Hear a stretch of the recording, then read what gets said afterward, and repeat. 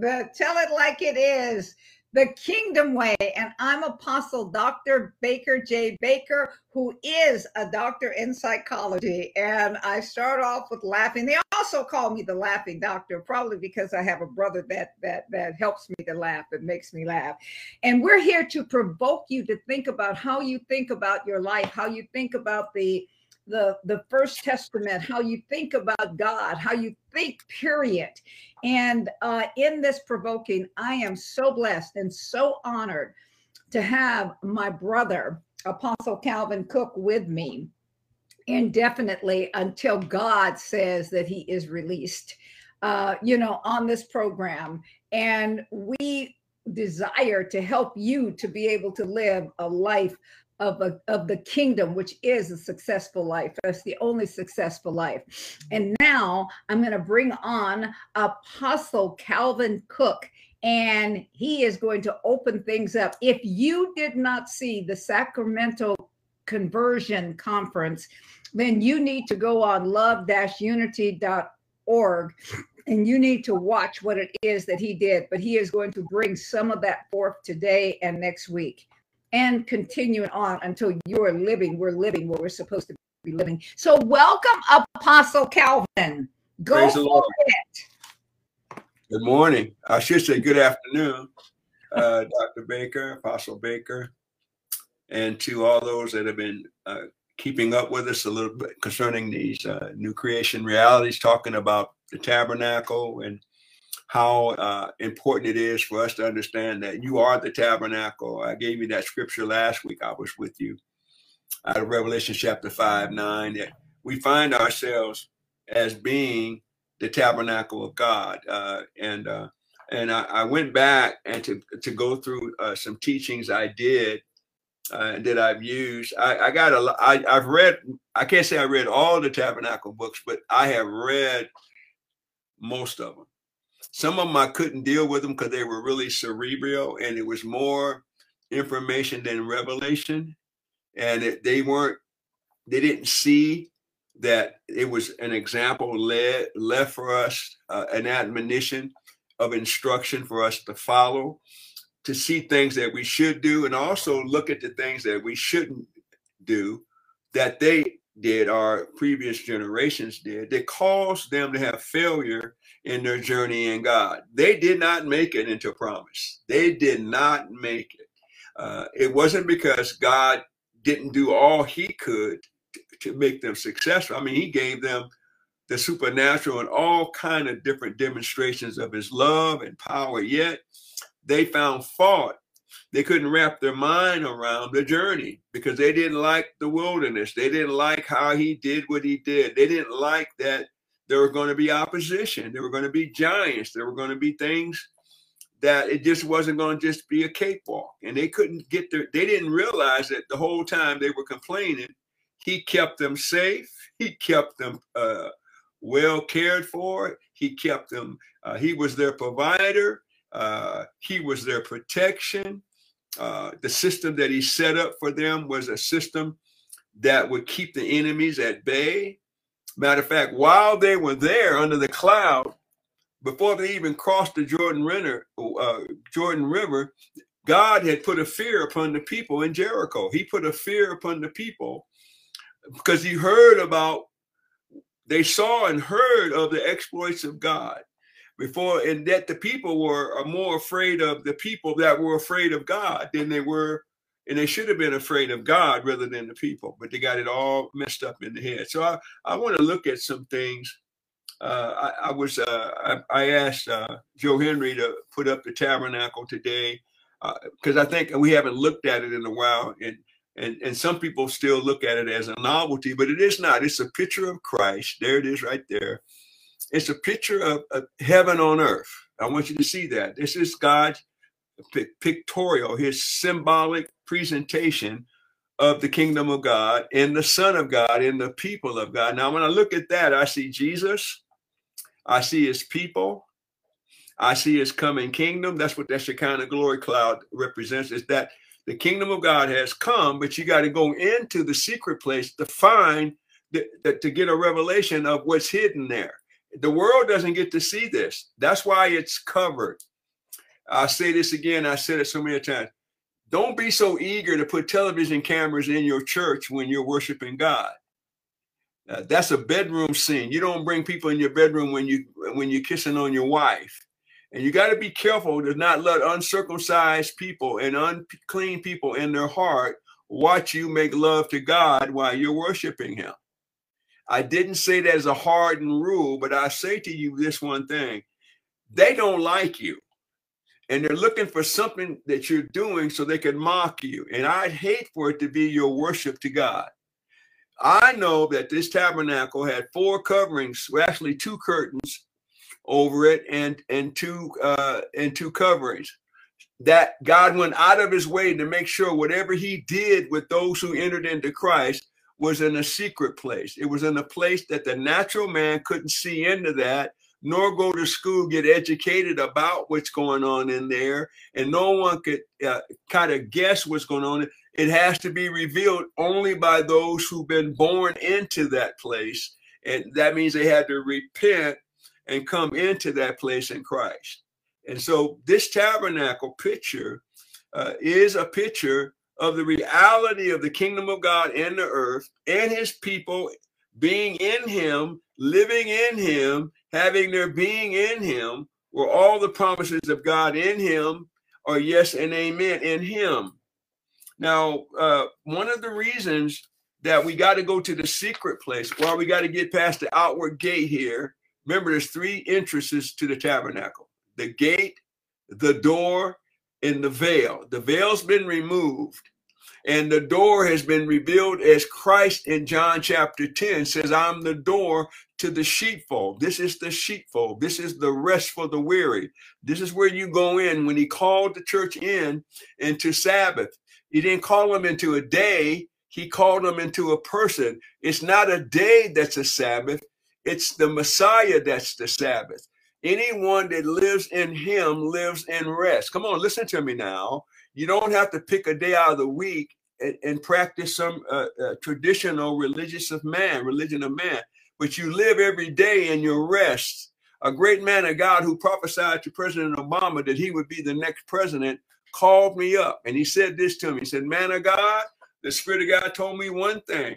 Don't try to make anything happen. Just be at rest in him. And he shook me because I had all this stuff going on. He said, man of God, I like the way he said, God told me to tell you to rest, to Sabbath in him. And that is the reality of the kingdom of God. We're not looking for a day. We live in the day. Come on, that's the day of the day star. The sun is already shining, and we're already in that day. We pressed in there, but it can't be revealed in the outward courts of man, only in the court. Now, what's supposed to happen in this new creation and under that, once we come into Christ? Come on, if any man be in Christ. Now, I don't know if you can see that. It may be too small a picture, but there are 5 pillars standing in that door that Christ put there as an example of now that he has come to the earth and he has ascended and descended, and he gave gifts unto anthropos, unto mankind, which means women too. And you're a liar when you tell that women aren't included, when God included them. Even at the creation of the whole planet, he had a co-apostle. The female and male were apostles of the entire earth. And you won't let a woman sit in your pulpit with you because you're misinterpreting the scriptures.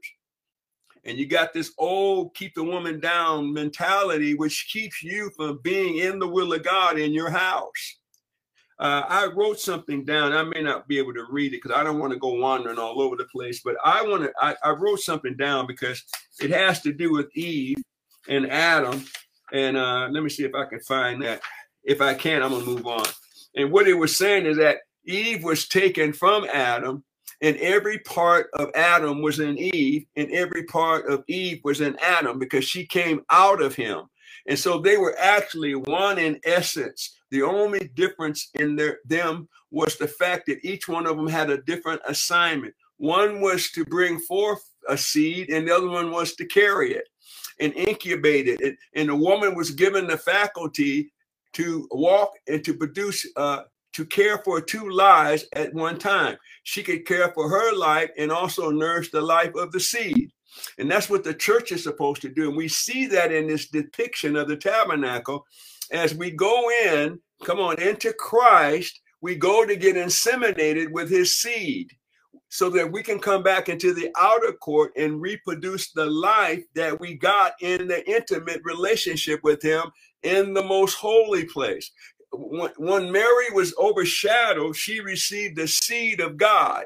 And if we'll stay under, I was thinking today, think about this. If you are John 15, abiding in the vine, and you are abiding in the word, then there ought to be some growth and extension of your vine to other areas of your life. Because if you know anything about vines that are attached, branches that are attached to vines, they grow and they expand. They get all over your wall. They get all over because they're receiving the water and the nourishment, and they grow. So the question I ask many people, where are your branches at? I can't even see a bud. Where is the fact that you're abiding? Where is the life of God that you were supposed to have by abiding in him? And where's the growth of where's the nature of God? Where is the characteristics of the Holy Spirit? Where are the gifts of the Spirit? Where is the fruit of the Spirit? And it just says that you're not abiding, you're stopping short and just walking out with the gifts of the Spirit, which were never given to you to go out and brand or to bring attention to yourself. The gifts of the Spirit were given to the church to develop the church. Now, how can I say this to you? The gifts of the Spirit were given to you to prepare you to be a vessel that God could use to extend his kingdom in the earth realm. That's why you got the gifts of the Spirit. The gifts of the Spirit were never to draw attention to you or have people come to you because you had the gifts. The gifts of the Spirit. Now watch this carefully. You got to hear me. The gifts of the Spirit were given to the church to mature the saints, to come to stature, to come to mature. They were never used. Listen to me. There's no scripture in the Bible that allows you to use the gifts outside of maturing the saints to do the work of the ministry in the full stature of Christ. There's no, listen to me, I see people doing it, but there's no instruction that these gifts that God gave to men, these perfect giftings that he gave to man, were just to go out and win people to Christ. That wasn't what he gave them to you for. Now watch, I'm not saying you don't win people to Christ. That's not what I said. I've won hundreds to Christ, many to Christ, just right here in the streets of San Jose. But I'm saying, what good does it to do if you win people to Christ and you're still not grown up and you don't have the stature of Christ and you're still fighting and arguing and all kind of stuff going in the church and strife and division, and you went out there and won all these souls and you haven't been won and your soul hasn't been won and you haven't grown up in the things of God and you're still jockeying for position. You're still talking behind a man and woman of God's back and you're still backstabbing your friends and you haven't told your neighbors one time about Christ in 15 years. You have not led one person to the Lord. You've not cast out one devil. You have not brought one person to restoration. And you want to go out and preach. And you want to go win souls. The main objective, oh my God, was to bring the body of Christ to maturity so there could be a second coming of Christ. So there could be a real revival. So there could be a real enlightenment, awakening, reformation, whatever you want to call it. I don't care. But all those things are a result of maturity, of mature people who come to the stature in the image of the Christ. And so as we go into this most holy place, this is where the recreation starts, and this is what it means. Recreate means it means recreating the Elohim principle, the God principle, because you were created originally to be in his image, and Adam lost that for you. When he lost his place in the garden, he lost the image of God. Amen. And he became, and now man is in the image of Seth, or the image of Adam, who also is a son of God, but he's a fallen son. And that's why it tells us in Colossians, if you be risen, what if I could show you the tabernacle with the east end down and the west end up, it would be like a ladder climb. And that's what we're doing when we come into this outer court. We're climbing out past the law. We're climbing out what God did for us, and we're coming into him so that we could do for him why he did for us in the outer court, was to produce in us a son, to produce in us dominion in a people, to reproduce in us the image of his son, that he might bring many sons to glory. That doesn't take place in the outer court. That takes place in the area where people can't see. But today, don't get mad at me, people want to bring people into their churches so they can see the wonderful things they've done inside the building, and the beautiful tapestry and all the different chandeliers and the thousands of people. And God never intended for the church to be a public display. It's supposed to be not a public display of furniture, lights and cameras, smoke machines, and laser lights. It's supposed to be a display of mature individuals who represent the likeness of God, are coming out of that church or coming out of that building in a mature way, a presentation of the life of Christ. And we don't do that very well, but we know how to get them camera shots on our buildings and make it look like. I told one time my cameraman actually showed a true picture of the church, and it was half empty. And I said, and I looked at it, I said, man, it don't look like nobody's attending my church. And the Lord said, ain't nobody attending your church. He said, don't fake that shot, because you want people to think you have something. That's what you got. Those people that are there, those are the ones you got. And don't be ashamed of that. That's what I gave you. And when you learn to be joyful and glad and full of joy of what I gave you, then I might give you something else. But as long as you're ashamed of what you got and you don't glorify me with what you got, why would I give you more? And so I had to back off. I said, my God. I just told the truth. I hope nobody thinks any light of me. I don't even care. But anyway, that's the true story. I was mad. When have you ever cared how people thought about you? Please help me. Oh, I think when my foot first came out the womb. I think so. So don't even go there, okay? Yeah, because I came out of a deep pit, and God was the only one that got me out. He was only. What I'm saying to you is that we don't have to be afraid of where we are. We're in the will of God. And if the will of God is 100 people, 200 people, we've had nearly 500. And then God said, thin them down. And I said, how am I going to thin them? I said, teach the kingdom. And I started teaching the kingdom. And I mean, that bad boy is like getting a haircut. It just thinned out.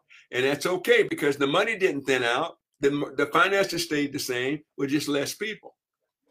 I'm not hearing anybody say anything. So it never, and I come out of you come out the same church, Apostle Baker. We come out of a pretty well-established mega, we're first one of the first mega churches, still one of the largest churches. They claimed on their website that they have 12,000 members.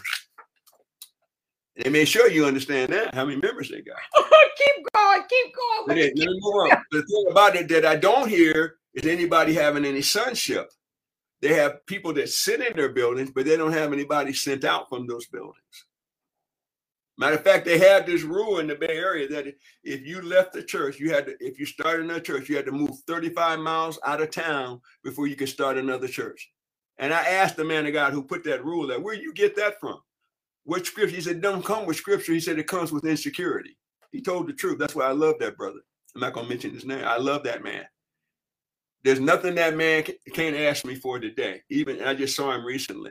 He said, Cal, he said, they got nothing to do with any 35 miles. He said, us mega church people, we as large as many people we have, we still have a fear that we're going to lose something. He said, it's insecurity. Right. And I said, okay, at least you told the truth. Bless your heart. Right. Bless. Now let me go to this recreation thing. I must have an attitude. Let me go into this thing here. In other words, the principle, not a Christian concept. Sorry, it takes creativity and imagination to release the Elohim principle. In other words, God's original intent for your life was not for you to be a Christian. God made the earth, and we make the world we live in. I'm going to say that again. God made the earth, but we make the world we live in. He gave us the creative power to have a world that looks like heaven in the earth. He told us, when you pray, don't just be praying, asking for stuff. Begin to legislate, mandate, and because the word ecclesia is a government term of legislators who've been given authority of their king to bring forth the king's culture into the earth that they're conquering. And we're not conquering by power or by might, but by God's Spirit, the born again release of his grace and mercy. We are reproducing after his kind, and the earth is filled with people that have God's Spirit in the earth. And though their assignment is to go forth and colonize and become trees of life where they're planted in any region, and the fruit they bear should be fit for the master's table, and people will come to life and they see the fruit of their spirit, which simply means they come to maturity. That's what the fruit represents, the nature of God. And then it also says here that we make the world we live in through the eyes of the King of the kingdom. We are boldly discovering a new world, pioneering kingdom models in local assemblies, the kingdom systems and integration. Well, we are to be a world changer. Our inward world, our inward resources, and our inward states must be changed. We shall be changed in a moment, in the twinkle of an eye. The new vision and the new mind and new mentality for a new day of living in the light of our eye. We got to start seeing things out of our assignment, not out of our color, not out of our gender, but out of the original purpose of God setting men in the earth, was for them to have dominion over the work of his hands. And I was going to talk about that a little, but let me take a deep breath here because I'm rolling here. And so I see God recreating the mind back in us, recreating us, so we get back in step with God's purpose about his ecclesia, or his called out ones, called out, excuse me, called out into the earth, but he called out those who were elected. He just didn't call anybody. He called the elect into the earth. Amen. And he makes a statement, those who call upon my name day and night, who are the elect of God. He said, I would ask, so that's a key thing here. If you've been called out and you've been elected, then you have a line to God to get prayers answered speedily. And you don't have to say, I wonder what God waiting on. No, that's because you praying pitiful prayers. Oh God, or, that stuff that they taught us how to pray. Oh no, I'm just waiting on you, Jesus.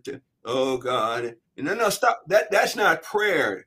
That's that beggar mentality. And if you beg, you'll get a beggar's portion. You said pitiful? Pitiful. Pitiful.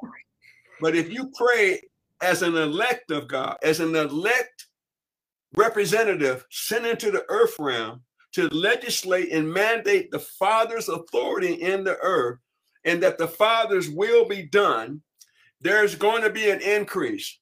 There's going to be a multiplication. There's going to be things that get subdued. There's going to be things that come under our domain. There's going to be things that begin to look like heaven in the earth. There's going to become a people that come out of the Napios and come out of the Technon and come out of the immature states of God and begin to develop their sonship. And there's no immature sons that can delegate. You don't find any 10-year-olds in Congress. You don't find any, teenagers in Congress. You only find mature people, seasoned, those who have suffered, those who've been tried by the fire, those who said yes, even in tribulation. You find those to become elect, even though a child, even though it's an heir, is no more than a servant because it hasn't been developed and grown up. Even though it already, if someone was to die, they'd be left everything, but they wouldn't have the power to use it or operate in it because they're still immature. The church has not been given full rights yet because the majority of the church is still very immature. It's not the church's fault. It's the leader's fault. because we got the same blueprint. It says the fivefold ministry was supposed to be those who would bring the church and bring them to maturity. Those are those 5 pillars in the outer court. No one should be entering into Christ without the apostle, the prophet, the evangelist, pastor, and teacher, equipping them to do what's going to be done while listen to me, while the Holy Spirit is working in us to will and to do in the inner courts of our hearts, in our life, in our soulish realm. There's men out there encouraging you while he's doing it to stay fast, not movable ever. Let him finish the work, stay on course, and then you measure their growth. We have people that measure. We need the pastor to measure. We need the apostle. We need everyone to be a team. But we're so selfish and self-centered and egotistical that we can't even say that the word is true and every man is a liar. Now we got our own interpretations. We get our own. We find out what Bible agrees with our doctrine. We don't care if it's true to scripture or true to revelation or whatever it is. We just want something to say something that sounds good to us, but we don't want to go back. What did God say about building the church, his church? See, then we find all these truths in the tabernacle. That's why I'm going so quickly. Hebrews chapter 8, Hebrews chapter 9, it tells you that this is a figure of that which is true in heaven. This tabernacle is actually how things operate in the heavenly realm. He gave us a picture of it so we would learn the model of what I would call submission, the model of headship, set people. He set the people up in families in Numbers chapter 1. And then when he gave them Numbers chapter 1, he gave them Numbers chapter 10. He says, now that everybody's in order, now I can speak to you. He could not speak to them while they were in chaos and disorder. He will not come to your church if you still can't obey the woman and man of God. Why would he come and help you and you won't even listen to instructions? You're doing your own thing. You got your own ministry. Don't have any oversight.